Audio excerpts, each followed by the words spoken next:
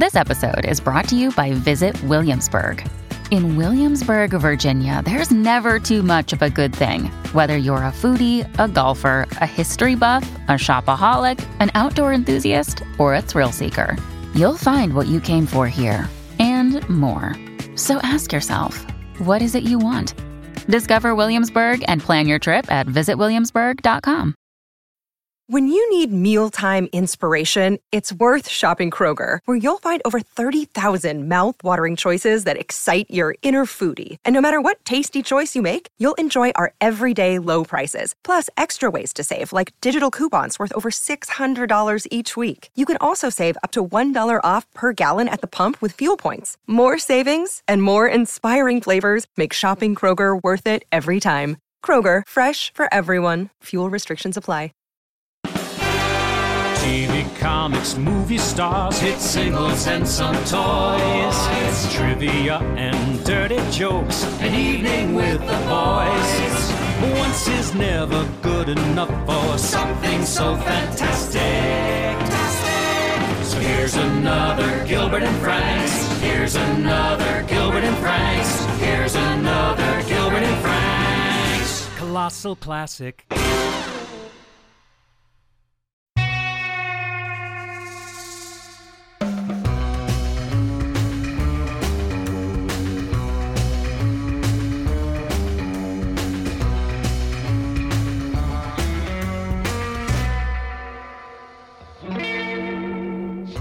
This is Gilbert Gottfried, and this is Gilbert Gottfried's amazing Colossal podcast with my co-host Frank Santopadre. We're pleased to welcome not one but two guests on the show this week.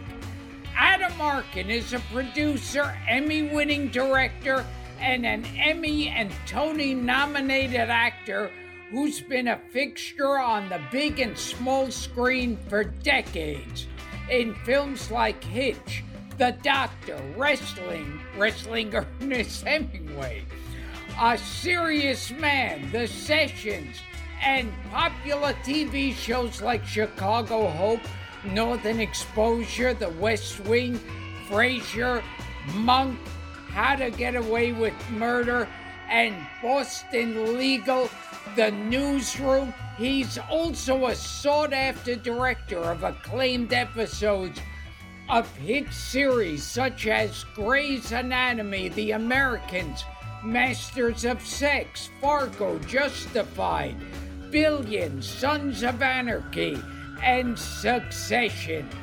And if we ask him nicely, he might tell us about working with Billy Barty and Pat McCormick.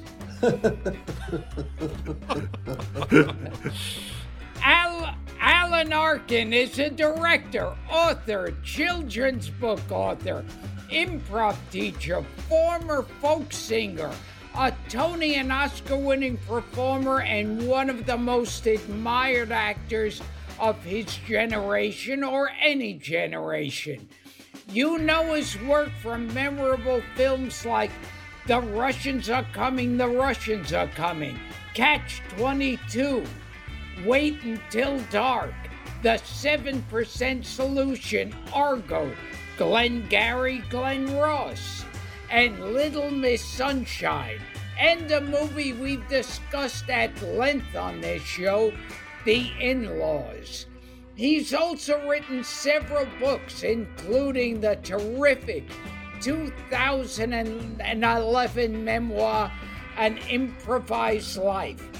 But even with all those achievements, his one greatest thrill and honor was to share the big screen with me, Gilbert Gottfried, in the 1985 cinema classic, Bad Medicine.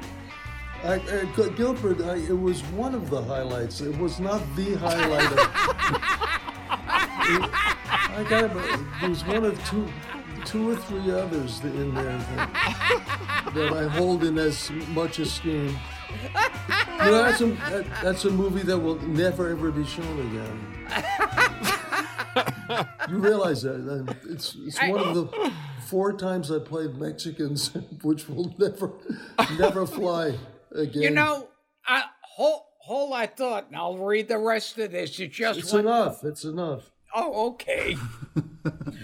And that's interesting because you were both of us played Spanish guys in the movie, and would that be allowed nowadays? No, because there are other Hispanic actors in the world who would probably rightfully make a hue and cry.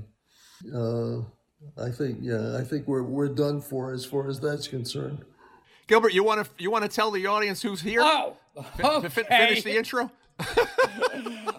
Ladies and gentlemen, I'm having a stroke. God almighty, can't you get an announcer who can speak English? Jesus. Yes, you can't get a sentence out. I see the bottle there. I see the bottle on the side. Adam Arkin and Alan Arkin. That's it. Hello, everyone. Welcome, gentlemen. Thank you. We got through it. That's another thing. And I mean, your entire career, you played so many different nationalities. Yeah, I couldn't be, until I was 35, I couldn't go anywhere near me. It would be anathema. I didn't know how to do that. I had to play somebody as far away from me as humanly possible. Catch-22 was the first time I ever won. I asked Nichols, I said, who is this guy? Who is, how do you see him? He says, it's you. And it terrified me. There is no me. But that was it. And I was right. It turns out I was right. Listen, I got to tell, before we go any further, you're responsible for the single funniest joke I've ever, every time I think of it, I crack up. And I've been thinking of it for a long time now. The one you joke about Manson, having lunch with Manson, is the funniest single joke I've ever heard. Oh, yeah. I was having lunch with Charles Manson. In the middle of lunch, he turned to me and said, is it hot in here or am I crazy? I can't tell you how many... I can't tell you how many people I've told that to. I laugh every time I think of it. Thank you. Gilbert, what about the Hitler-Stalin joke, the Hitler-Stalin-Roosevelt one at the party? Oh, God, let's... You still do that one? I remember the one Hitler joke where I'm walking down the street and I passed right by Hitler and didn't even say hello to him. and he...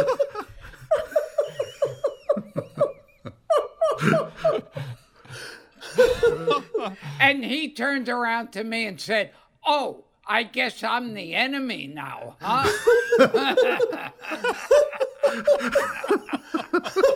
Close enough. Oh, wait, I remember the joke now. Okay, good. I was talking to Hitler at a party. Afterwards, I went over to Roosevelt, who was at the same party, and I said, that guy Hitler, I don't like him. And Roosevelt said, oh, Gilbert, who do you like?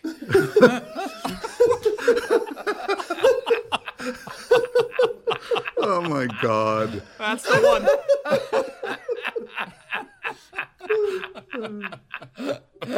All right, as long as we're doing silliness right up front, and we'll jump around like crazy. Adam, we talked on the phone about you working with Pat McCormick and Billy Barty, and I shared with Adam that Gilbert had lost a part to Billy Barty. Yes. Which Adam found rather incredible. What part did you lose? Okay, not a big, not a great film by any stretch. No pun intended. Yeah. It was Life Stinks, the Mel Brooks picture. So I was supposed to play, I guess, a legless bum, but at the last minute, they got rid of me and got Billy Barty. I wouldn't tell that to a lot of people. I think Billy Barty legless is kind of bananas on bananas, isn't it? Yeah. The double silly. I would change the names if you tell that story again. What was it like with McCormick, Adam? I know you told me you were supposed to be on that shoot for a couple of weeks, and it turned out to be what, like 20 weeks? I was supposed to be on it, I think, for like 3 weeks, and I ended up being employed over 22 weeks. Incredible. Jesus, what was this? Under the Rainbow. Yeah, those were the days in which a lot of the key players on films could get away with imbibing various substances, and I think there were about 3 or 4 complete, having to shut down for a while in order to get everybody back together again enough to film. Tell that Pat McCormick story, the where you ask him what's in his thermos. Tell him. That's a great story. We were standing while they were lighting. They had asked us to stand there, and we'd been there for like 20 minutes, and it started getting really hot, and it was a different time, so people weren't as afraid of sharing a drink. But he had a big, frosty-looking wax soda cup in his hands. He was drinking. I said, "What is that?" And he said, "It's Pepsi." And I was like, "Can I have a sip of it?" And he hands it to me, and I take a swig of it, and it's just like, it tastes like a third of it is bourbon, And and I look at him, I say, "Jesus Christ, where do you get your Pepsi?" And he just looks at me with his eyes slightly hooded and glazed. He goes, "Bob's Crazy Boy." And that was all he said about it. Bob's Crazy Boy. Yeah. We've had our share of Pat McCormick stories on this show because we've had people like Buck Henry on here. This famous story of going, he went food shopping with Pat McCormick, and he dropped all of his, this one, he drops his groceries on the checkout, and he says, "Did I buy enough toilet paper for all this food?" Oh, God. But the stories are legendary. I used to love him when he would actually show up on the Tonight Show. His bits with Johnny were amazing. Everybody's in Under the Rainbow. Leonard Barr, Gilbert, turns up in Under the Rainbow. Oh, geez. So allegedly Dean Martin's uncle? He was Dean Martin's uncle. Oh, okay. I always wondered. That was true. How many times have you guys worked together? Do you have an exact number? Because Adam, Alan knows. About an hour ago. Oh, really? Oh, you did? Guess, Adam. How many? Yes, off the top of your head. Off the top of my head, I would say it would have to be at least 8 times. That's exactly right. Really? Okay. It's 8 exactly times. 8 times. Chicago Hope, I know about. Choo Choo and the Philly Flash, the Larry Cohen movie. Yeah. Recently Get Shorty. Yeah. But then I've been directed by Dad a number of times on stage. Did you have the Sorrows of Stephen on there? I do. And Joan of Lorraine. Yeah. Maxwell Anderson play. So, and then the last thing was Get Shorty, where I love that. I love that cameo. Where I finally got to direct you. And a question to both of you, because I heard this from both of you, and this is a thought that I always thought when I was going into show business. I used to believe, seriously, if I had a career in show business, then there was no such a thing as sickness or death or being depressed or angry. Going to the bathroom. Nothing like that. And I thought, when you're in show business, you're immune to all that. Death. So what? Well, Alan, that comes up in your book a lot. I mean, the idea that you weren't comfortable until the in-laws. I think you said you weren't really even you hadn't even learned how to have fun. No, I mean, it was if I did a scene that was halfway decent, it was always a sigh of relief. I survived that.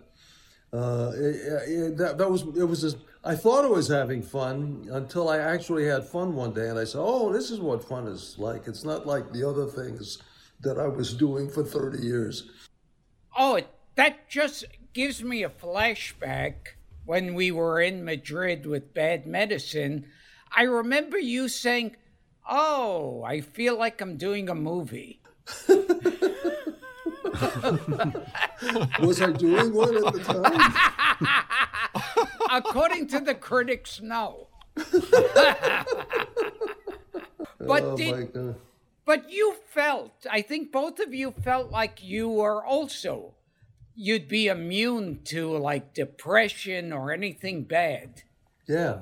Yeah. And then you get successful, and if you're smart, you say, "Hey, wait a minute. There's life around this. When they say cut, you got to go back to life, and you have to do something." It occurred to me when I was about 35. Did you? There's so much in the book about that. And I saw you telling Kevin Pollak that in your early performances, the intensity was a kind of a desperation. It was terror. It was mostly terror. I mean, I had wanted it so badly for so long that I was terrified of what would happen if, I had to make it work, how to make it work. And it's not a good way to live. And you always thought you were going to get fired, and I always had one eye on whether people were accepting it. And at what point did Adam come to you? And I mean, is there a specific memory, Adam, of the day that you made the decision that I'm going to do this? And part two of that question is, did he impart the kind of the advice from the lessons that he was in the process of learning? Always, yeah. I mean, not necessarily packaged as, I'm giving you a lesson now, but primarily through watching him live through those periods and being very able to share his experiences with me and other people as well. I don't remember there being a day when I said, "This is what I'm going to do." I was separated from Dad for a number of years between the ages of like 4 and 11. And was, visiting with him during school vacations. And during that time, he went from being a former folk singer looking for work to getting into Second City, getting his first Broadway show, getting a Tony Award for that, getting his first movie, getting an Academy Award for that. This was all over the space of that time period, from my age 4 to 11. I already was always pining for him and wanting to spend more time with him. And then from a distance, seeing this incredible transformation, it made it a very intoxicating potential life that I wanted to be a part of, Well, I felt that way from seeing you playing with friends, even at the age of 4, 5, 6, and 7. The games you would play would very often be theatrical games, and I found there was I don't know if you remember that, but it just felt like it was a given. It's nothing we ever talked about, but it seemed to me that that's what was happening. That you were preparing yourself, even in your games. You'd be doing scenes from movies and trying to reenact them with kids around the neighborhood. So you never said anything to dissuade him, Alan, or your other two sons who are also actors? No, at that point, I thought it was an honorable profession. Oh, and tell us about your folk singing career. The Terriers. Boring. It's boring. I don't think it's boring at all, Dad. People. Well, I played the guitar since I was a kid, and I got out of college and I didn't have a dime. I didn't have anything to do. I was looking for work, and somebody said, "You want to be part of a trio?" I said, "I can get you an audition with somebody this group that's looking for another member." So I said, "Okay." I got in the group. I thought it'd be a way of making pocket money on weekends. We got together, and within a month or two, we had a record contract, and we had a hit record very, very quickly. And I went around the world with them for a couple of years, and I thought it was going to be an entree to an acting career, and like a naive young man that I was. And it didn't, so I quit them after 2 years and had enough money to co-star for a couple of years as a result of the success of the one song, and that was it. That was my music. And the albums are available, and they're great too. They're just great. Oh yeah, the music's online. Anybody can listen to it. The Terriers. Also Calypso Heatwave. Tell us the one song that was a big hit. It was the Banana Boat song, but everybody thinks it was the same as Harry Belafonte's, and it wasn't. I'll make this as short as possible. Harry Belafonte had his version on an album. It was called Deo. Nobody knew about it. They bought the album, but nobody knew about that song. We released ours and called it the Banana Boat song, and it started climbing up the charts. Harry Belafonte changed the name of his song to the Banana Boat song, chased us up the charts and won, and then sued us, which was laughed out of court because we both stole the song from the same place, which was Jamaica. So Jamaican folk songs, and we both stole it and changed it. But before you pulled the plug, you did get to be in a movie with Maya Angelou. Yeah, that's right. Yeah, before she was Calypso Heatwave. Before she... Which I think is my favorite Alan Arkin Maya Angelou movie. Oh my God. There's also, in the book, you talk about how you were in Paris, you were playing the famous Olympia Theater, and in the middle of a performance, you suddenly saw this guitar on your back, you looked down at the outfit you were wearing, and you said, what the hell am I doing? Yeah, that's exactly right. And I quit that night. I stayed through the gig, and then I said, I got to get out of here. I got to go back to what I studied to do. And Adam, you worked with Captain Kangaroo. Dad and I both worked with them. I only worked. Yeah. Dad had been established as a character on a few episodes, and after he had been doing it a few times, I got invited to come on and play his father. So there's an episode of Captain Kangaroo with me playing the father to my father. That's 9 times you worked together. 9. There you go. See, I knew it was 9. At least 8. That's 9. Wasn't there a short Canadian film, a project very early in your career? Did you count that one? Canadian?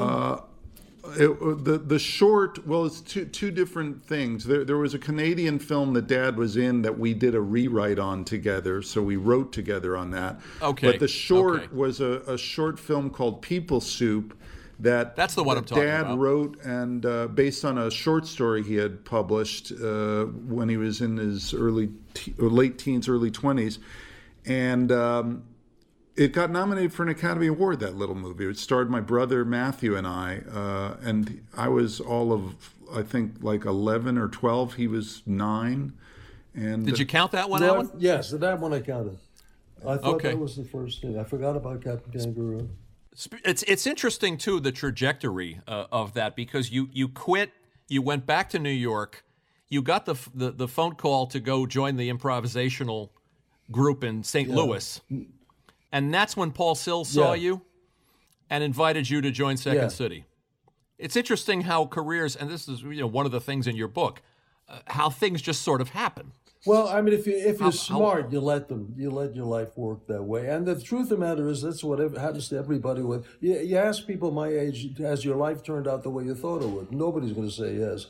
Everybody's had detours and curves and angles. No matter how much you plan, no matter how much you decide, this is the way it's going to be, it's never going to be that way. I'm going to be a teacher because it's secure, and I'll be in one place for the next 50 years. You're in there for 3 years, and they want tenure, and you don't got tenure, and you're fired, and you got to do 15 other things. So everybody's life is an improvisation, whether they like it or not, sooner or later. It's profound. I try to be profound whenever I'm on radio. Radio brings that out in me. Tell us how the in-laws came together. It's the most banal story imaginable. I had never met Peter Falk. I was in a fairly good place in my career at that point. I looked at television. He was doing a talk show. And I said, he and I would do a good movie together. And I called him up and I said, Peter, I said, Alan Arkin. He said, how are you? I said, I think we could do a good movie together. You interested? Sure. Find something, we'll do it. So I called John Calley, who was the head of Warner Brothers, and I said, I think Peter Falk and I might do a pretty good movie together. He says, you got a writer? You got an idea? I said, no. He said, you got a writer? I said, not really. He said, you got anybody in mind? I said, yeah. I had just read the first draft of Blazing Saddles, which is one of the 3 greatest scripts I've ever read in my life. The one that Andrew Bergman wrote before... Black Bart. What? It was called Black Bart. It was a genius script. And I said, I'd like this guy to write it. He says, okay, hire him. I said, let me meet him. I'll talk to him. So I went to Andrew and I said, you want to do a movie? He says, sure. He says, you got an idea? I said, well, the only thing I know is that Peter should drive me insane. I said, as the movie goes on, he should drive me insane. That's the only idea I have. I think that would be somehow a funny conjunction because there's something dogged about him. And that would be good to drive people crazy. So 2 months later, he comes back with this perfect script. Perfect script. And that was it. That's the end of the story. Andrew sends a message, by the way, Alan. We had him here. And he was here with Norman Steinberg, one of the writers on Blazing Saddles. He says, ask Alan if he recalls discussing a pirate story in which Peter would put a patch over his good eye.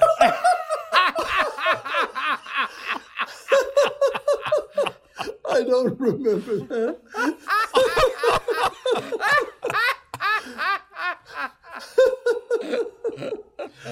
I don't remember that.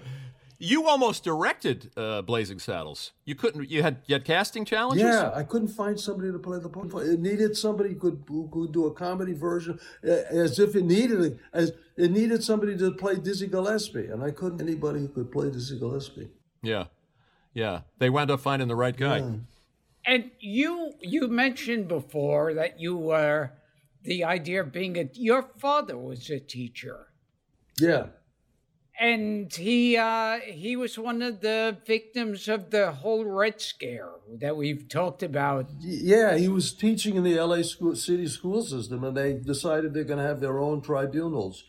And they wanted everybody to write down their political beliefs. And then he and a bunch of people said, you don't have any right to ask us what our politics are. That's private information. He says, it's guaranteed. I mean, that's why we have private polls. It's none of your business.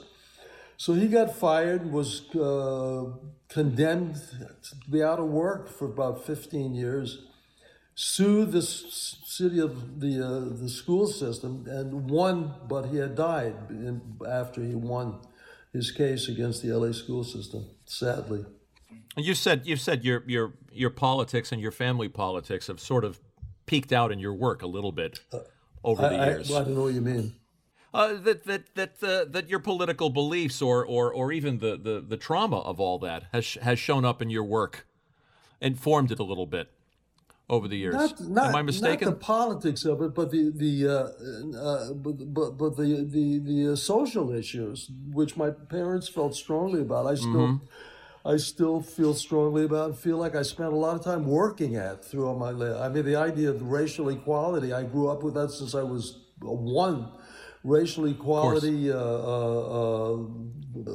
treating labor fairly, the equality of the sexes, things like that. The group that we were talking about earlier, the group that you were in, the Tarriers, was comprised of 2 Caucasians, 1 African American, and they couldn't play in a third of the states in the country at that point. Yeah, and we were so immersed in an alternate culture that we didn't know we were doing something unusual at that point. I mean, we just were 3 guys, and one guy happened to be black. We didn't even notice. My first friends in my life were 2 black kids that lived next door. So it was just it was something that I grew up with, and the idea of prejudice was vehemently shunned by my entire family, just parents, and the way I was brought up, and I'm grateful that I was. Oh, and Adam, you once said that you're good at playing, I think the term was hairy guys. Where did that come from?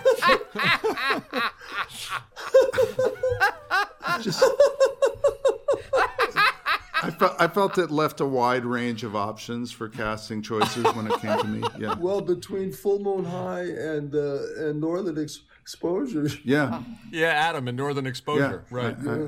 He's sort of a human Like you Bigfoot. could play Armenians and Greek and. I have played Greeks, not Armenians, but I've played Greeks. We've done a lot of shows. We've talked a lot about the Blacklist on this show, Alan. We've had Lee Grant here, and we talked about it with Ed Asner and several other people, because a lot of what this show is that we do is about entertainment history. Very, very, very tragic period. It was a tough period, yeah. What was weird about it, people say, is it like now? And I say, no, now it's not. It wasn't like now, because about a quarter of the population lived under a state of feeling like they were about to go to a concentration camp. The rest of them were doing Gidget goes to Hawaii, the 3/4 of the rest of the country. And now everybody's in the same boat. Different sides of the boat, but the same boat. What about you, Adam? Obviously you grew up in the same family, same sense of social justice. Does it sometimes appear in your work? Is it impossible to separate the artist from your beliefs? Yeah, I mean, it certainly has tended to inform the choices I've made when there was a choice to be affiliated with something that felt politically irresponsible or unwise. But I've also played my share of people on the other side of the spectrum. I like the character on Sons of Anarchy. Yeah, and the character I played on How to Get Away with Murder. It doesn't bother me to explore the other side of the equation when it comes to a character, as long as it's not in some way promoting those ideas. A project that promoted them, I couldn't abide, but filling that part of the narrative is fine with me. You play a pretty convincing sociopath on Sons of Anarchy. Thank you. And I think you played a morbidly obese guy on Monk. I did, yeah. I was one of 3 actors to play the same role. But I was the first person to play a character named Dale the Whale. And then 2 other actors after me played the role. And I never understood what the thinking was, except they were looking for the right guy. You guys, a lot of actors want to play those kind of characters. They want to play heavies. They want to play dark characters. They want to explore that side of themselves. Obviously, Alan, you played one of the great screen heavies, Harry Rote. Well, thank you. I mean, people got with it. I didn't get very good reviews when I did. I don't think people knew what I was doing. But as time went on, I got better reaction to it over the decades. Stephen King raves about that character. Yeah, that's what I've heard. You've read what he's... I'm touched by that.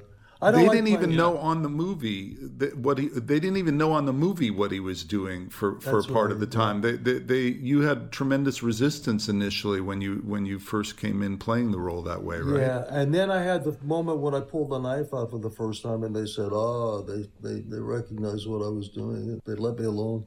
Who played it on stage? Was it Duvall? Robert Duvall? Yeah. And what was it like working with Audrey Hepburn? Whatever your hopes and dreams are about what she would have been like, she was better than that. She was an elegant, lovely, charming, fun-loving, hard-working, sweet, dear human being. And I was enormously impressed with her. I hated being rotten to her. I hated it. And rotten to her you were. Stephen King says it's screen villainy rivaling Peter Lorre in M. Oh my God, that degenerate! Wow, my God, How about that? And you didn't have the German going for you. I wonder if there's a chance of going back and dubbing it. Gilbert, give the boys a little bit of your Peter Lorre, just as a comic interlude. Okay. No, it was you who ruined it. You, with your stupid attempt to buy it. Kevin found out how valuable it was. No wonder he had such an easy time getting it. You imbecile! You bloated fathead! Oh my God. We like to throw those in. My youngest son Tony and I have a game. You have one-word imitations of people. You can imitate anybody you want, but you can only use one word. And our Peter Lorre imitation is cheese. And I think it may have been Charlie Callis, someone who came up with that Boris Karloff was anti-pasta. That's right, yeah. That's right. Very good. And we got, for Sean Connery, we got sleigh ride. Cary Grant was corduroy. What does it say again? Corduroy. Let me dare. Gilbert. Gil, what about Humphrey Bogart in the post office? That's one word. I do a whole bit that. It's like yes, Humphrey Bogart in the post office. Stamps. Alan knows your act. And Bela Lugosi when he's not wearing a watch and you ask him what time it is. 10. and Christopher Walken when you ask him who his favorite stooge is. Mao. The best word for him is wow. Wow. Adam, what about playing creepy characters like Ethan in Sons of Anarchy? Or even, and he's lovable, but he's certainly an antisocial character, and that's Adam's character in Northern Exposure, who we talked about. And I heard you say he was close to the real you in some ways. The Adam in Northern Exposure? Yeah. He's my id. Adam in Northern Exposure is just my living id. He is a misanthrope. Yeah, I got to play that role because the producers of Northern Exposure had produced another short-lived but very good series called A Year in the Life, and I was playing a very conservative character on that show. And after working with me for a bit, they came to the realization that I was kind of nuts and said, we want to find something to write to that someday. I was like, by all means. So that show came to an end, and a year later, they sent over the script introducing the character on Northern, and it was just a thing of beauty. Yeah, it's a lot of people consider it the best episode of that show. Well, I don't know about that, but it was certainly one that's... And then you started directing. Yeah, Northern was the first chance I ever had to direct an episode, and they were kind enough to let me do that after I had observed and shadowed other directors on the show for a while. People on cruise, when I'm working, people on cruise come up to me all the time and say, "Can I talk to you for a minute?" I said, "Yeah." So we just got through working with your son. We loved working with him. That's a nice bit of feedback, Adam, to hear that so many actors enjoy being directed by you. Nothing could be a higher compliment as far as I'm concerned. The actors and the crews too.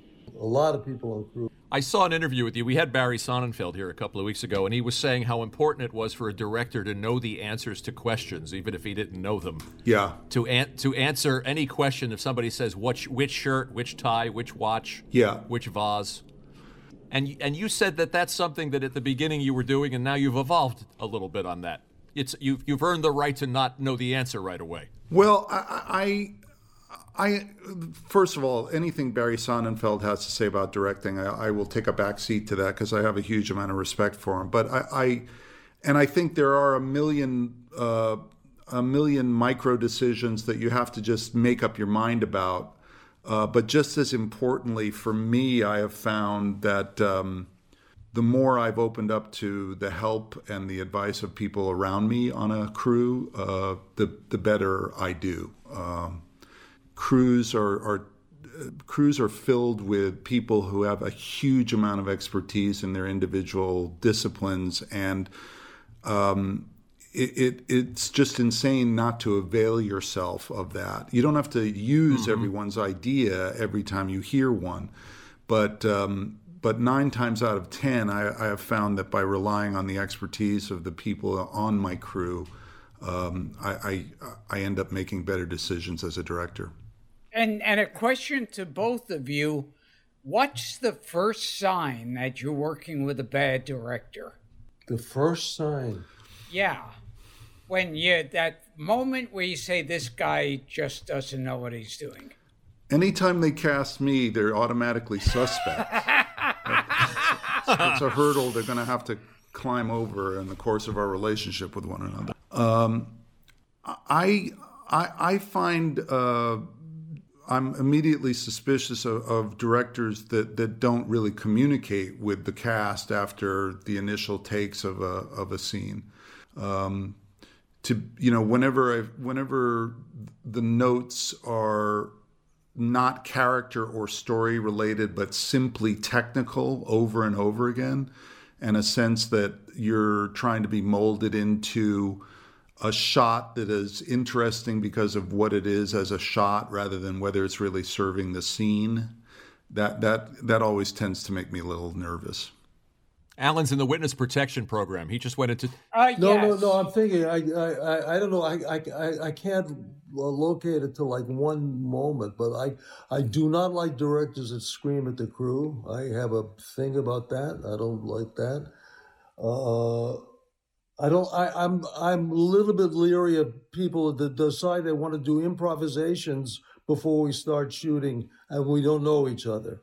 Those directors always make I start rolling my eyes because everybody wants to get to work on the damn script. And once you got the script a little bit under your belt, I think then an improvisation can be exciting and as a tool. But to start out with people you don't know, improvising on characters you don't know yet, it just starts feeling like a waste of time.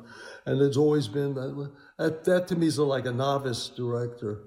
I don't like directors that don't want to rehearse. That annoys me. I don't like actors that don't want to rehearse. They think they're just going to ruin their spontaneity. At which time I point to them out the most spontaneous performance in the history of movies is Brando in Streetcar, who had at that point done it about 300 times on Broadway when he did the movie. So I don't want to hear about spontaneous from people. Make it look spontaneous. Do you miss directing, Alan? You directed a handful. I just started to. Yeah, I loved directing. I watched Little Murders last night, which is just so wonderful and so very proud of that. Incredibly dark. I'm very proud of that film, and it's very current. It's terrible. Surprisingly, sadly. Yes. Yeah, I was going to mention you're that. Paranoid, broken down like police chief or something like Lieutenant Practice. Yeah. It terrifies even me when I watch it. And then I played the character. You made it in what, 70, 71, and it's as relevant as 71? ever. Was it 70, 71? Oh my God, that's 50 years ago. I believe so. Yeah. I must be old. And we like Fire Sale on this show. We've talked about it a lot. Oh my God, that's another one that would never get shown anywhere. You obviously had a taste, and maybe you still do, for black comedy in those days. Yeah, I still do. I still like black comedy. Tell us about the late, great Fred Willard, who was in the original Little Murders. Oh, my God. Was he him? Because we just lost him. Yeah, I know. He was... If you spent time with him, you felt like you were some farmer's assistant from Idaho. There's no hint, no vestige of a sense of humor. Then he gets on stage and he just wiped the floor with everything that was going on around him. He played the lead in Little Murders in my production off Broadway, and there's a scene in which Patsy yells at him, has a long monologue where she's yelling at him, and he's sitting in the chair listening. He fell asleep in that scene every night of the run, and she had to go shake him awake every night. He fell asleep on stage every night.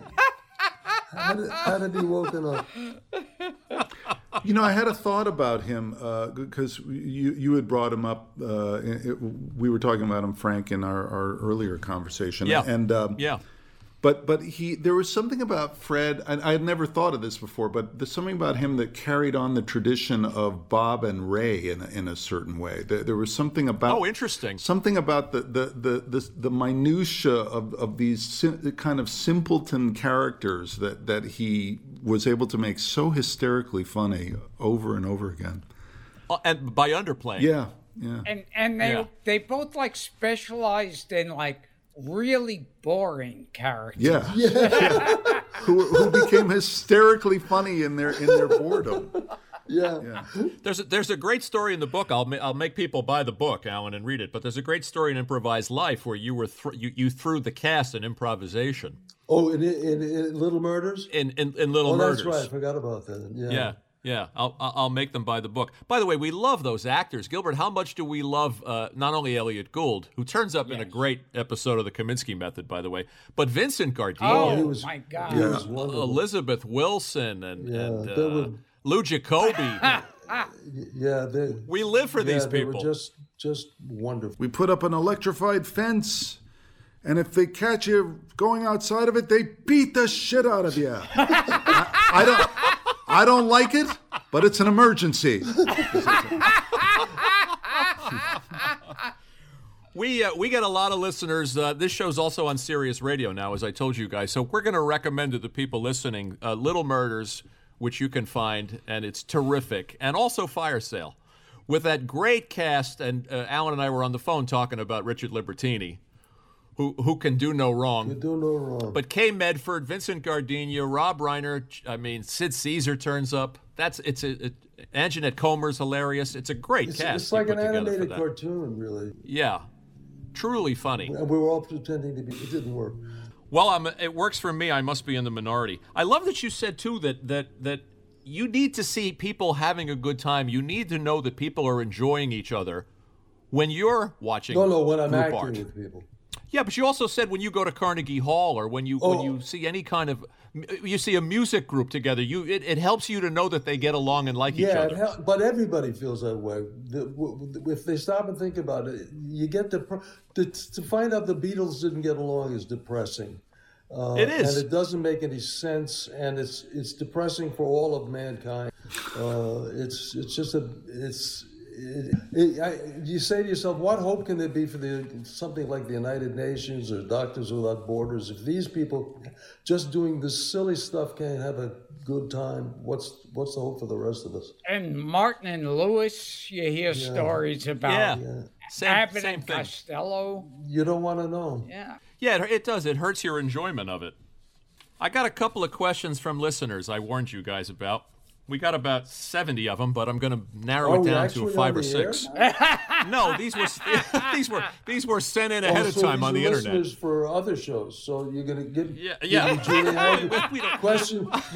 Julie Haggerty's questions. Yeah, we're going to give you Julie's. Ken Feinlieb says, I don't have a question but a comment. The sardine liqueur scene in Big Trouble is the single funniest thing I have ever seen an actor do. That's the longest spit take in history. Yeah. Yes. And Beverly, I told Beverly you were coming on, and she said, I never forgot the honor of working with that man and the grace he showed. Who is this? On Big Trouble. Beverly D'Angelo. Oh my God. I thought she hated me. No. I used to go up to her periodically and say, Beverly, you look just beautiful today. She said, oh, shut up. Don't ever say that again. Don't tell me that.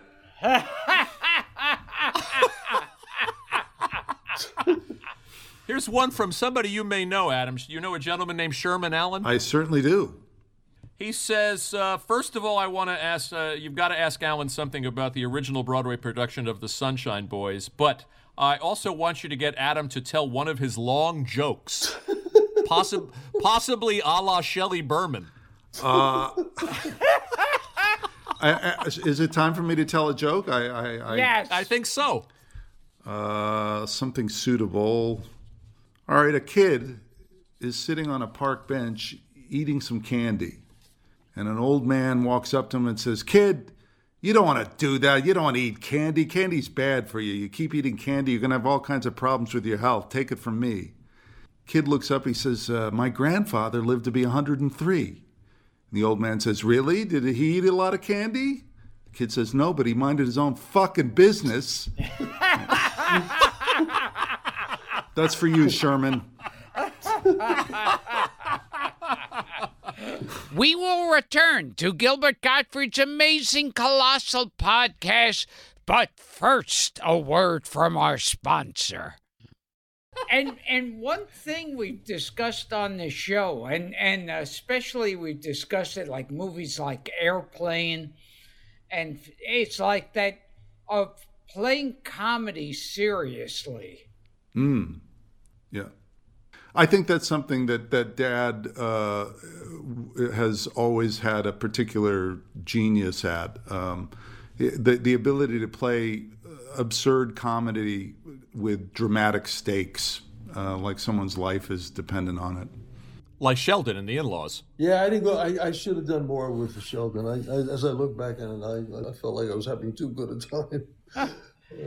Now that's something.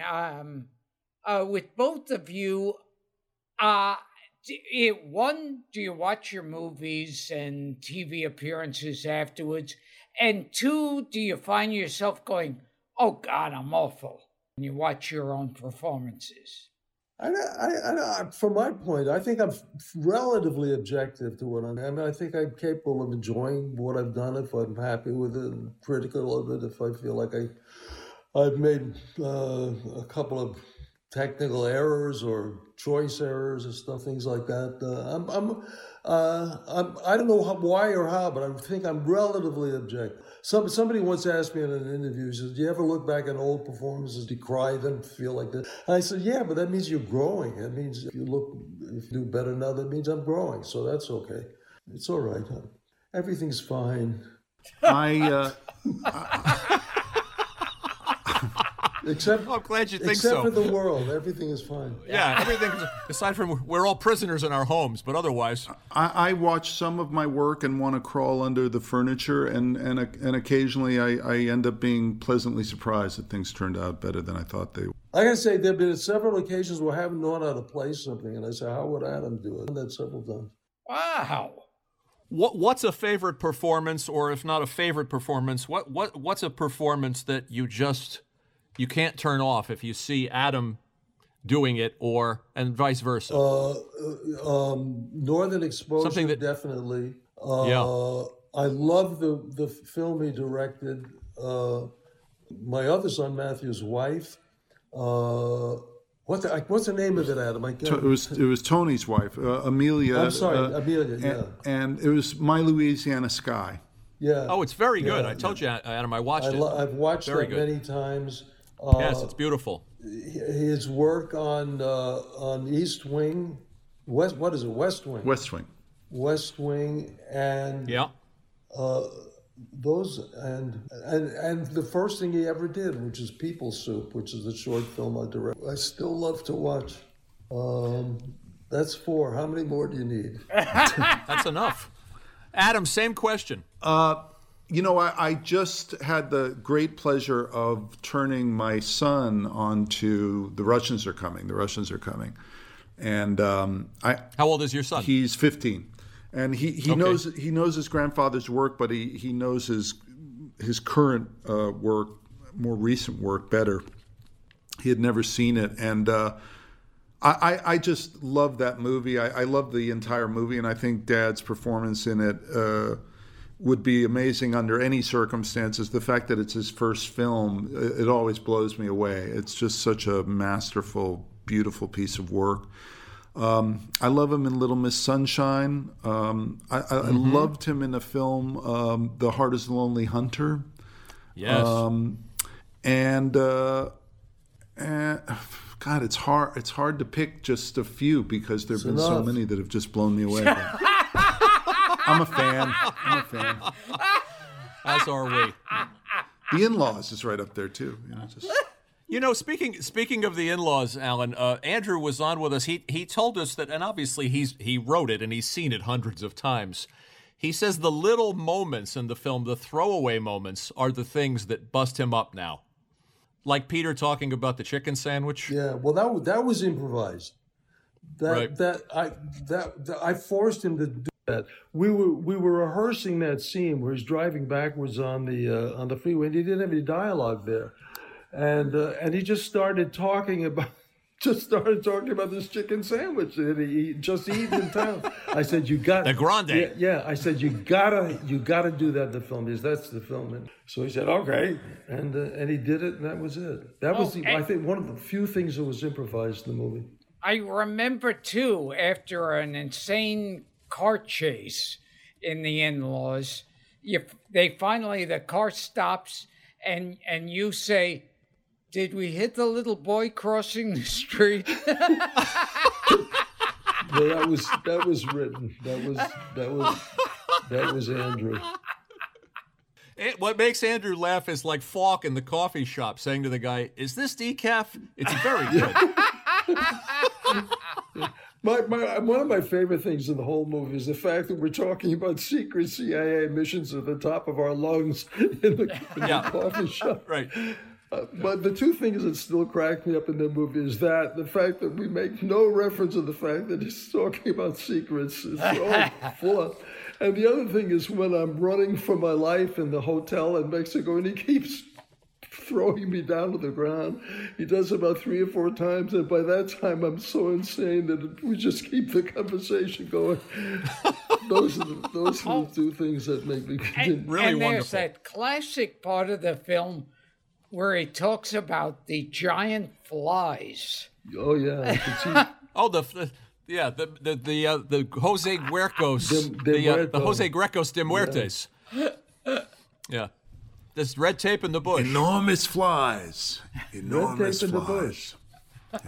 I'm going to mention 2 Alan Arkin performances that maybe fly under the radar a little bit, Alan, when people look at your career. Simon. Oh, that's fine. I like it under the radar. I like that one. Somewhere under the radar. And you're Sigmund Freud in the 7%. Yes. Yeah, I haven't seen. I was afraid to look at that. I felt like I underplayed that terribly. No, it's great. It's a great movie and a great performance. I love that film. I got screwed up because what happened was I got the part, and I started researching Freud, researched, and I kept reading the script, and I said, "This has got nothing to do with what he's like. This has nothing to do with what Freud was like." I finally talked to the writer. I said, "What did you do here?" He said, "Yeah, no, it's not Freud. It's my father. My father was a psychiatrist. And I did it after him." But by that time, it was too late. So I was playing. Felt like I was riding 2 horses simultaneously. It's a nice image. Also, Hearts of the West. That was fun. Another good little film.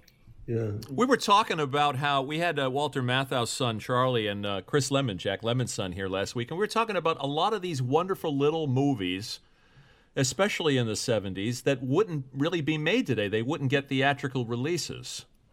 Movies like Hearts of the West, movies like Simon, maybe even The In-Laws. I don't know. I just saw a tiny movie that costs nothing. That's one of the best science fiction films I've ever seen.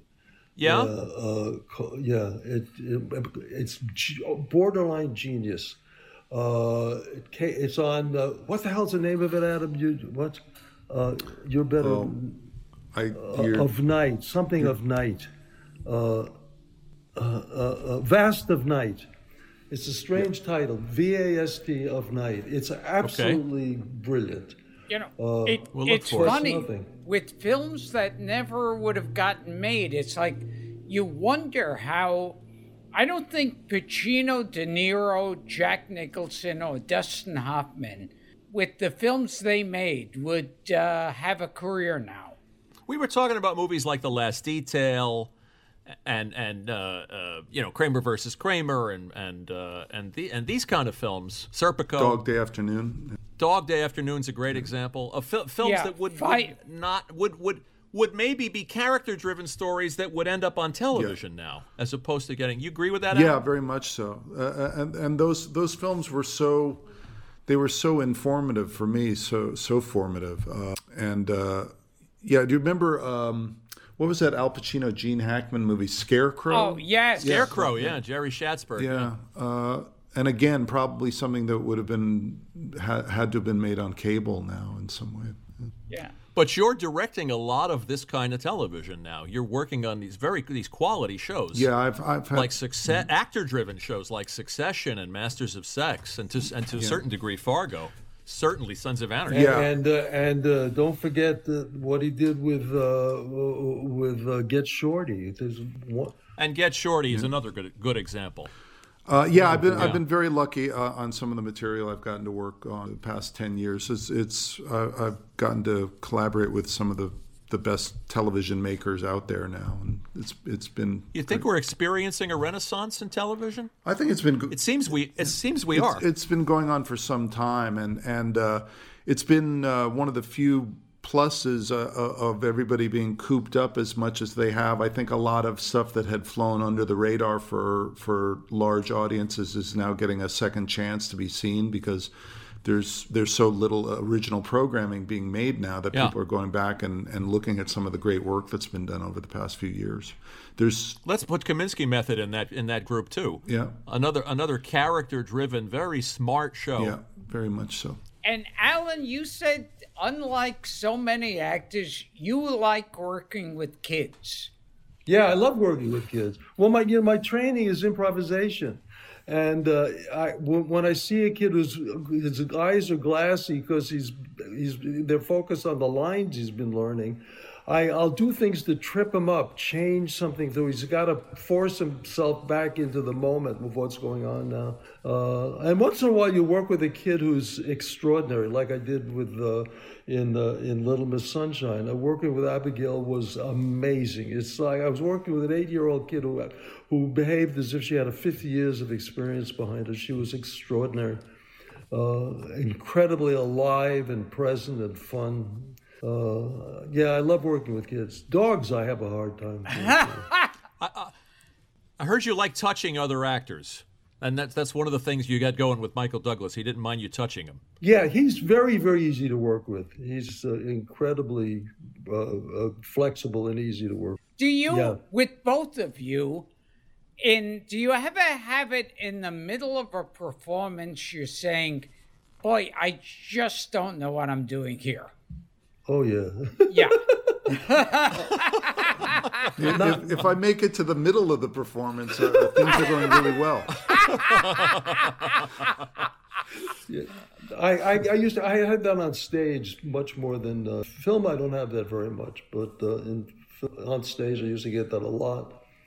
I was reading that when you were in Enter Laughing, you would get bored by doing the same thing every night, so you would start standing in different places and would occasionally throw the other actors off? Well, yeah, in order just to keep some life going in and not feeling like it was rote after 4, 5, 6 months, which doesn't do the actor any good, the producer. I'd try just doing a different piece of blocking and in order to just get a fresh perspective on a look or something. And the actors would all look where I was supposed to be instead of where I was. I was going to ask Dad to tell the story about the guy that came backstage after you'd been doing the show for about a year. Oh yeah, I've been doing. It was a play in which I was never off stage, constant. I was done it for about 8 months. A guy comes back. And you'd never missed a performance, right? I never missed a performance. The guy comes running backstage. He's all feverish. His eyes are wide. He says, "Mr. Arkin?" I said, "Yeah." He says, "Can I tell you, this is one of the greatest performances I've ever seen on stage." He says, "And between you and me, you're much better than the guy who usually plays the part." That was 50 years ago, and I still don't know what I should have said. I can't get... Adam, you did plays. You did I Hate Hamlet. You did Brooklyn Boy. Did you get bored? Did you experience the same thing? No. Doing the same? I didn't. I mean, first of all, I've done a fair amount of theater, but I've never been in a production that ran so long that there was ample opportunity to get bored. And second of all, the show in which I made my Broadway debut, I Hate Hamlet, and speaking of 7% Solution, it starred Nicol Williamson, who was responsible for getting drunk and attacking another actor on stage about a month into our run we made the front page of the Post with a blazing headline that said, Broadway swordplay turns real. Actor storms off stage after co-star whacks him in butt. And that was Nicol Williamson and Evan Handler. And the insanity that went into that production kept it from ever being boring. It was holding on for dear life every night. Can I tell a story? A little story. Around that time, Adam calls me up. He was out of town. I said, "Hi, how you doing?" He said, "Oh, Dad," he says, "I'm in this play I'm stinking, and the play is terrible. Please help me. Will you come up and look at it? We're having tryouts out of town. Will you please come up and look at it?" And I said, "Sure." I put on my dad hat, which I would love doing, and I drove up to where they were having tryouts, and I sat through this performance thinking, I'll fix him. I'll give him some suggestions that'll straighten everything out. And I watched a brilliant, perfect performance in a hysterically funny play. And I had nothing to offer whatsoever. I said, except to tell him to shut up and just do what he's doing. And he got a Tony nomination from it. Wow. But I saw that aspect of Dad just flying out the window. It was a little bit sad.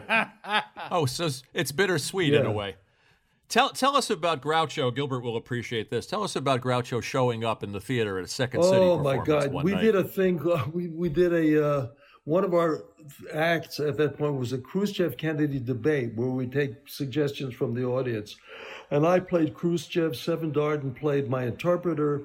Andrew Duncan played Kennedy, and Zora Lampert played Mrs. Kennedy. And we'd field questions from the audience, and I would answer in fake Russian, and my job was very easy. Severin Darden would make up things to say. So we're doing that scene. Groucho comes one night. We're all wildly excited and nervous. He puts his hand up, and I wore don't ask me why, but I wore like a New York cab driver's hat as Khrushchev. And don't ask me why. Don't ask me why. And he raises his hand. He says, "Mr. Khrushchev." I said, "What?" He said, "Where did you get that hat?" Severin, audience laughs. Severin answers, and he goes on. His hand goes up again. He says, "How much would a hat like that cost me?" I answer. Severin translates. Hand goes up 20 goddamn times. And it's always Groucho. He said, "Everything is about the hat." He wouldn't talk about anything except the hat. What size is a hat like that? Is that a tweed or a gabardine? It was the only time in the history of Second City that all of us had to run off. We just ran off stage and quit. Just in a state of abject hysteria. And he came backstage and was so complimentary and sweet and warm, and we were so grateful to see him. I mean, he was the father of improvisation in this country, after all. He and his brothers, and he used to come and see me at openings, and then he invited me to his home, and we got pretty friendly. That's great. I loved him. He was a lovely guy. What about the phone call you got one night from Marlon Brando's assistant? Oh, God, that's a long story. I'm sitting in, I think it was in the Beverly Wilshire Hotel. I was staying there for some reason, some publicity thing or a movie or something. And I get Mr. Arkin, I'm sitting in the dining room. Mr. Arkin has a phone call for you. I go over to the phone. Mr. Arkin, he says, Mr. Marlon Brando would like to speak to you if you have a few moments. I said, okay. He says, do you have time in a half an hour? I said, yeah, I'll be here. So half an hour later, the phone rings, Mr. Arkin, he has a phone call for you. I get on, hello? Alan, hi. He says, it's Marlon. I'd never met him. I didn't know he knew I was alive. I said, I was calm, and I felt like I knew him somehow, some strange reason. He said, how are you? He says, well, all things considered, I think I'm doing pretty well. I said, wow, that's a lot of things to consider. And he says, what? And I knew I was in trouble right then and there. If he's considering all things, that's going to take a week. And he invited me to his home. To this day, I don't really know why. And we spent 6 hours together talking. And I'm not sure. My suspicion was he wanted to pump me about Andrew Bergman. About Bergman, because he was making The Freshman. I think that was the reason, but he was so kind of left-handed and devious that he never came out and asked it. But what was really the most interesting thing about the evening to me was that he had always decried acting, say anybody can do it, nobody, it's nothing. He spent the entire evening, 6 hours, acting. Whenever he was telling a story, he'd be playing all the characters. He'd imitate everybody and everything, the entire evening. Wow. Acting constantly. So that was really fascinating. Adam, as we wind down, tell us about working for the Coen brothers in A Serious Man, and then interpreting the Coen brothers by you obviously you were a lifelong fan, and then getting to direct Fargo. It was a dream come true. Your first shot, by the way, has a Coen brothers joke in it. Do you know what I'm referring to? First scene of the first episode of The Castle. Remind me what. It's scribbled on the wall. Senior Greaser. Oh yeah. It's an inside joke. Yeah. Inside joke. It was a dream come true. I had been a huge fan of theirs from their first film on, and was super excited at the idea of getting to work with them. I also knew it was a situation that was fraught with the potential for disillusionment because they were such heroes of mine, but it more than lived up to any expectation. They were the most supportive, specific, intelligent, and inclusive directors I think I've ever worked for.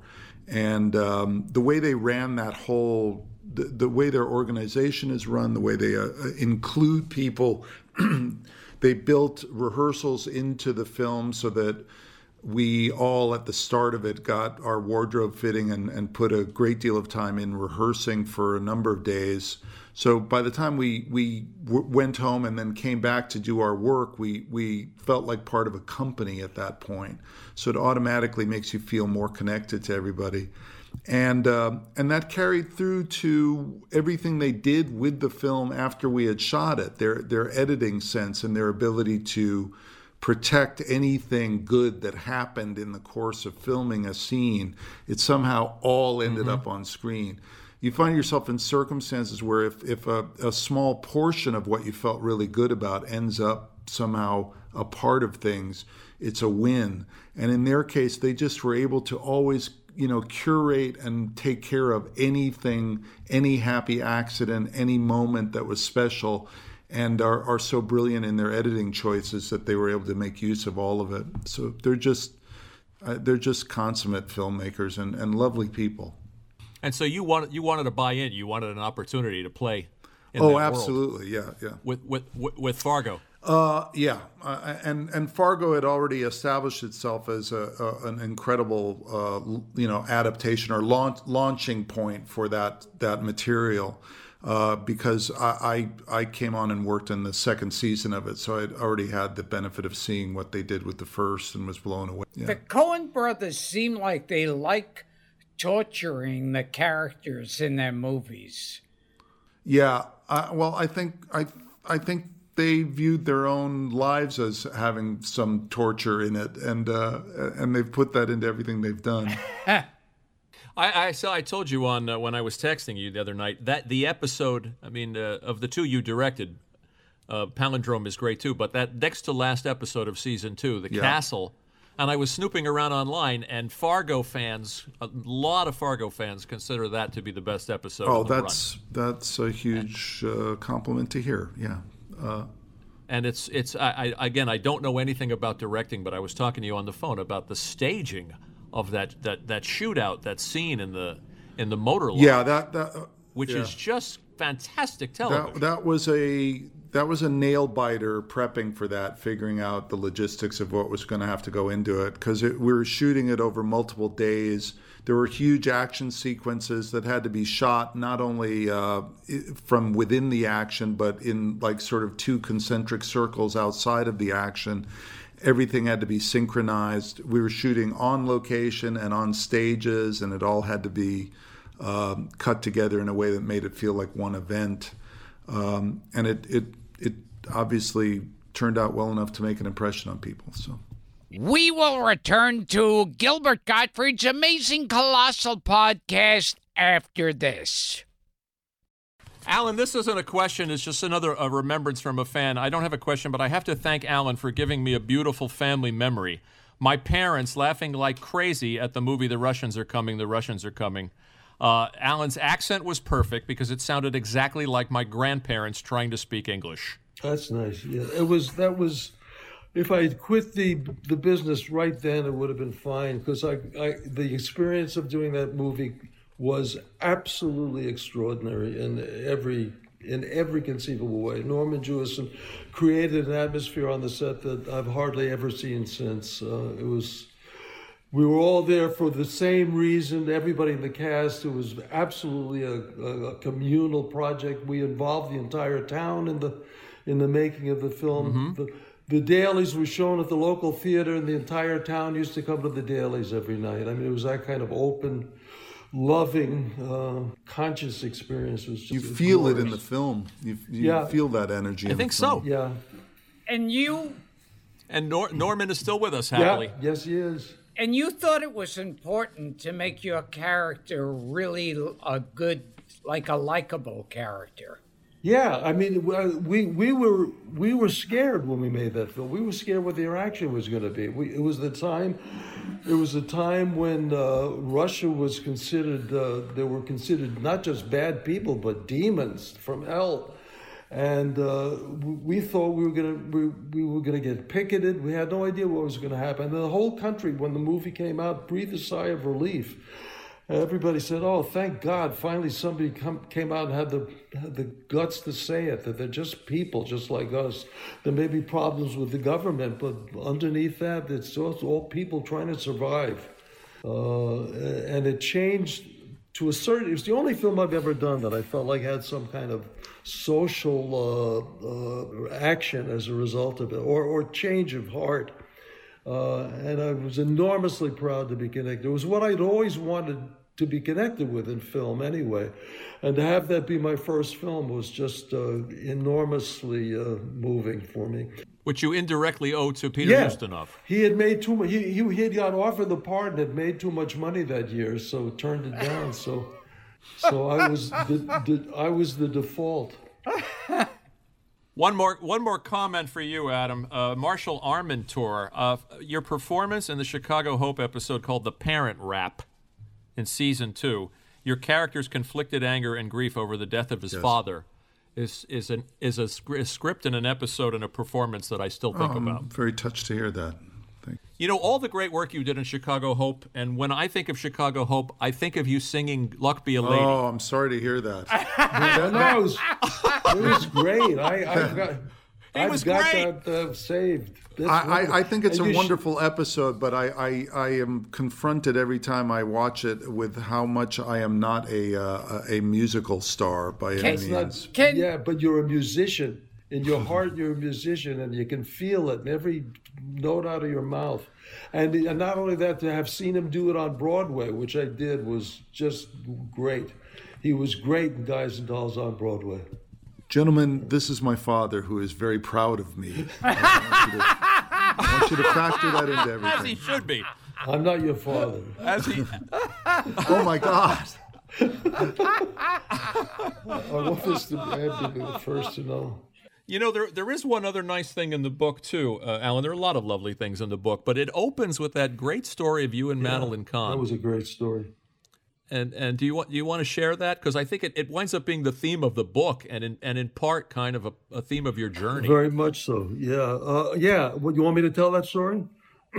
Yeah, I did a movie with Madeline Kahn once, and she was a delight and very hardworking and a lovely person. And we were between shots. She and I were sitting on the lawn somewhere. We were on a hillside in Westchester County, and just chewing on grass. And I finally realized how good she was at so many things. And I asked her, what was what was your initial impulse? What was the first thing you wanted to be?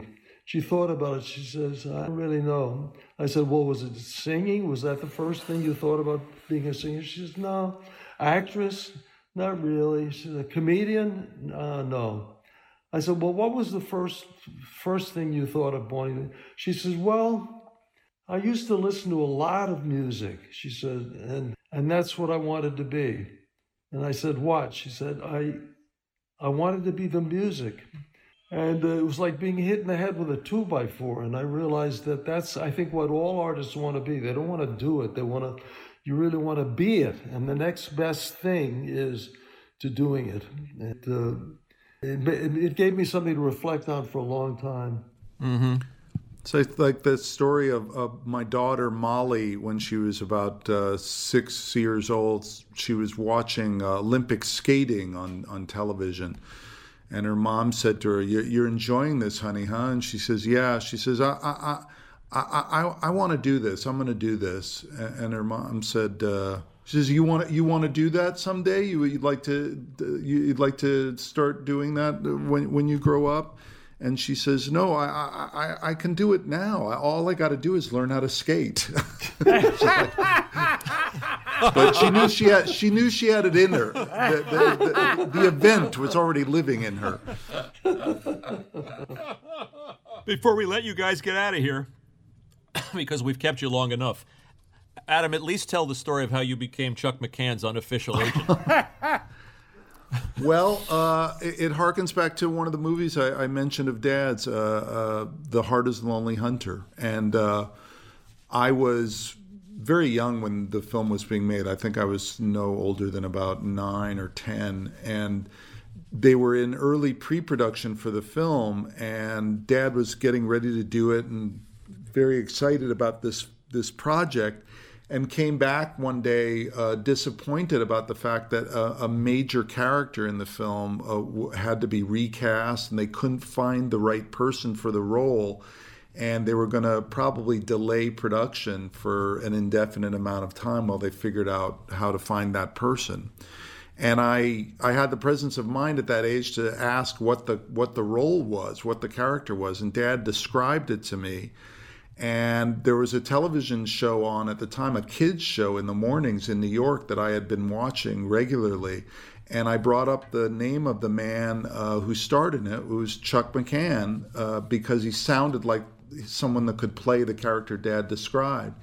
Dad watched the show, as I recall, and called the producers as excited to bring him in to at least be interviewed for the role, which they did, and subsequently gave Chuck McCann the role of, I forget the character's name, but Antonopoulos. Antonopoulos, Dad's the friend, the learning impaired man that Dad was sort of the mentor to, and Chuck would always introduce me as his agent because he had been made privy to the story. Lovely man. That's a great story. That you had those instincts at that age. Yeah, I guess that was already the beginnings of a desire to be able to have a word in casting. We had Chuck on here when we first started the show back in 2014. Yeah, sweet guy. Lovely man. Made a lot of people happy. Made a lot of children happy. Alan, do you think there's going to be a Bad Medicine 2?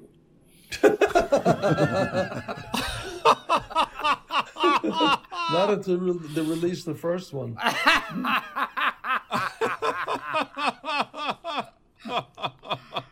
Before I forget to say, I had Paul Sand on the phone last night. Well, I got to call Alan, him and he say said, hello. He said, tell Alan we were kids. We were children. We worked together with Viola Spolin. I think I was 12 and he was maybe 13. And then we didn't see each other again for 20 some odd years. Yeah. Good guy. I want to talk too about how the Arkins are becoming a dynasty. We're becoming dinosaurs? What? Not dinosaurs. We had Danny Houston on here a couple of months ago, and that's an acting dynasty. And I think the Arkins are becoming or have become an acting dynasty. Your other two sons are actors. Matthew's in Criminal Minds, and Bull in NCIS, and Anthony's on Succession and The Americans, and It's a And family. I'm proud to say I've worked with Adam more than I've worked with anybody else. But with Tony, I spent a year on stage with him in a play, and I've worked with all three of the kids in multiple roles. We have never, in my memory, had one moment of issue, and either whether we're acting together or I'm directing them or Adam directing me. I can't recall 1 second when there's ever an issue. You say that now. Is that true? How old are your children now? They're older than me now. They're all older. I have a 15-year-old son, Emmett, and my daughter is, she probably doesn't want me telling her age, but she's in her 30s and she's married. Are they showing inclinations to be performers? Because I think Gilbert, your son at this point, it's pretty much a foregone conclusion that Max is going to be a performer. Yeah, he's the talented one in my family. My daughter Molly is a performer. She's done improv comedy both here and in Seattle. They had a improv group called Blood Squad that became sort of a fixture up in the Seattle area. And she's now working as a producer in Marta Kaufman's company. She's on Grace and Frankie and is developing new material with Marta. And my son Emmett is he's a performer in that he's a bass player. He's been playing bass with a group that has actually already played like the Whiskey, and they're a really talented group of kids who've been playing since they were about 9. And he's just now starting to express some interest in acting. Yeah, I think he could end up at least having that in his arsenal if it was something he wanted. Like I said, it's becoming a dynasty. Yes. Gil? Well, what else do you have for these men? Well, I can't resist it any longer, Alan. Go to lunch. Will you go to lunch? I'm trying to do a job here. Will you go to lunch? Isn't that what Kevin Spacey says to me? Yes. Yes. Yeah. Was I supposed to not know what that is? No. That was one of those, like, so many great scenes. What was it like being with a cast like that? I mean, yourself included, of course. It was wonderful. It was an amazing experience. But people say it was fun. It's like fun if brain surgery is fun. Doing Mammoth is like doing brain surgery. You can't. You have to do every pause. You have to do every fumfer. You have to do every stutter. It's all written in. So if you miss a thing, you got to start all over from the beginning. If I miss and if I only do one of those, then you got to do the scene over again. So we rehearsed for a month, and then when they were shooting other scenes, most of my stuff was with Ed Harris. So Ed and I would run to a dressing room, and we'd run scene, and run until we shot. So it was a sense of doing something really good and really well, but it wasn't fun. It was fun afterwards when it was over. But it was a hell of a movie. I think it's really a terrific movie.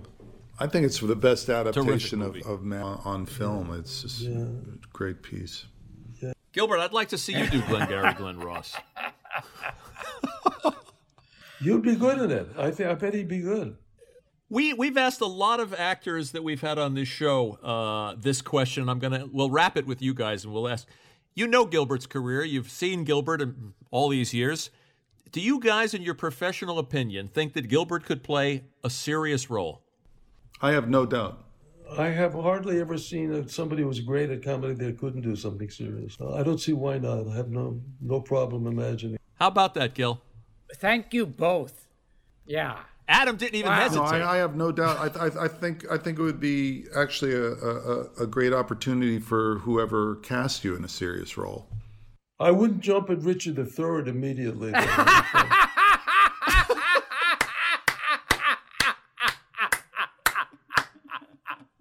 And I want to add this also. Not only do I think it should be serious, but I think you should think about playing a legless character. and I'm serious now. You know what I would like to see you do? Because I felt like it's been I'm not joking. I'd like to see you do Death of a Salesman. Wow. And I'm dead serious. Wow. Would he be Biff or No, Willie? I'm serious. The lead of Willie. Death of a Salesman. Wow. Because that. I think it's always been cast for him. Gilbert, the bar has been raised by Alan Arkin, who wants to see you do Arthur Miller. Oh my God. I think you'd be a world-class Willie Loman. Wow. Yeah, Wow. I don't know what to say at this point, other than Let's Well, let's will let you these do gentlemen. it? This is. We need a yes or no, Gilbert. Adam, you want to take us out with one more joke? Oh my God. Talk to Dad for a second. I'll try to think of one. Can Okay. I do one, or is? oh yeah. Of course. Yes, of course. A lady comes to meet her husband for dinner, and she's looking a little ashen. He says, "You okay?" She says, "Charlie, I've got to talk to you." He says, What? What is it? I have a confession to make. There's something I've been wanting to tell you for a long time, and I've never had the courage to say it. And I made up my mind today's the day I got to tell you. She said, "What is it, dear? You want to leave me?" She said, No, nothing like that. She says, "Oh, thank God." He says, "I'll listen to anything you want to tell me." She says, "Oh, okay, here it goes." She says, "Charlie, I don't want children." She says, I know you thought I did, and I may have misled you, but I do not want children." He says, "Oh my God." She says, "Thank you for being so forthright and honest and open about it." She said, "Dear," he says, I've been feeling the same way for a long, long time, and I never had the courage to tell you." She says, "You feel the same way?" She says, "Yes, I do." She says, "Okay, let's tell them as soon as we get home."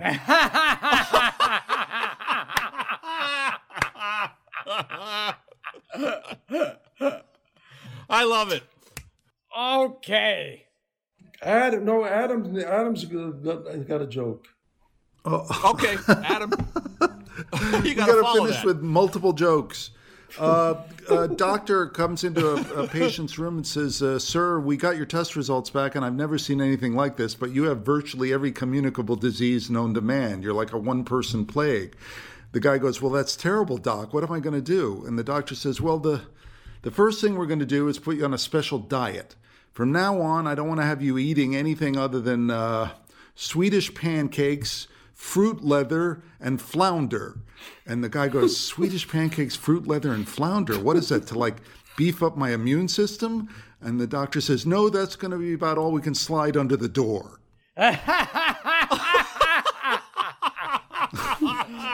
Excellent. Stupid.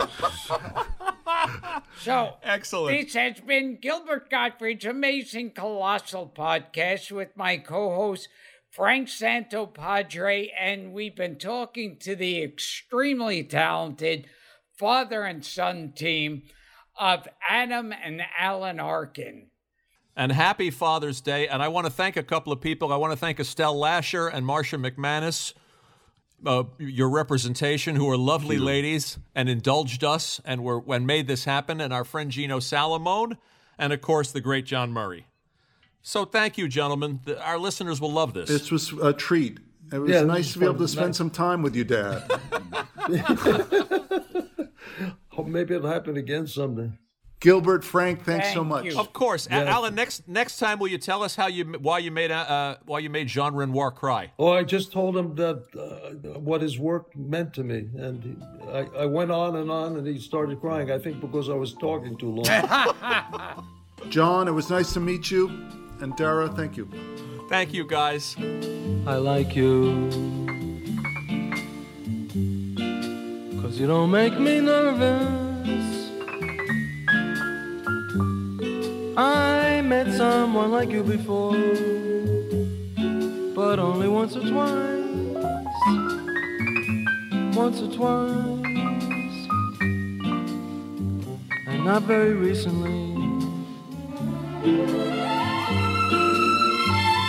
You'll do.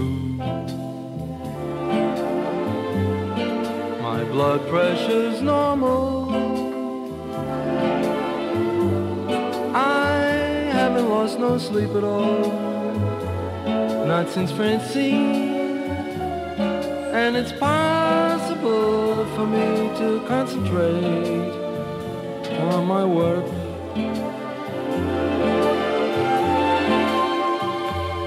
I'm glad I'm not walking on air, and no trumpets go off in my ear. I don't say to myself, get a hold of myself, and I don't get a rash when you're near.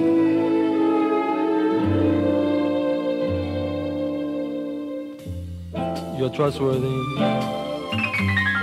I wouldn't worry if I had to go away for a few weeks. You don't nag me for money all the time. And one thing I forgot, you're a very good cook, and I certainly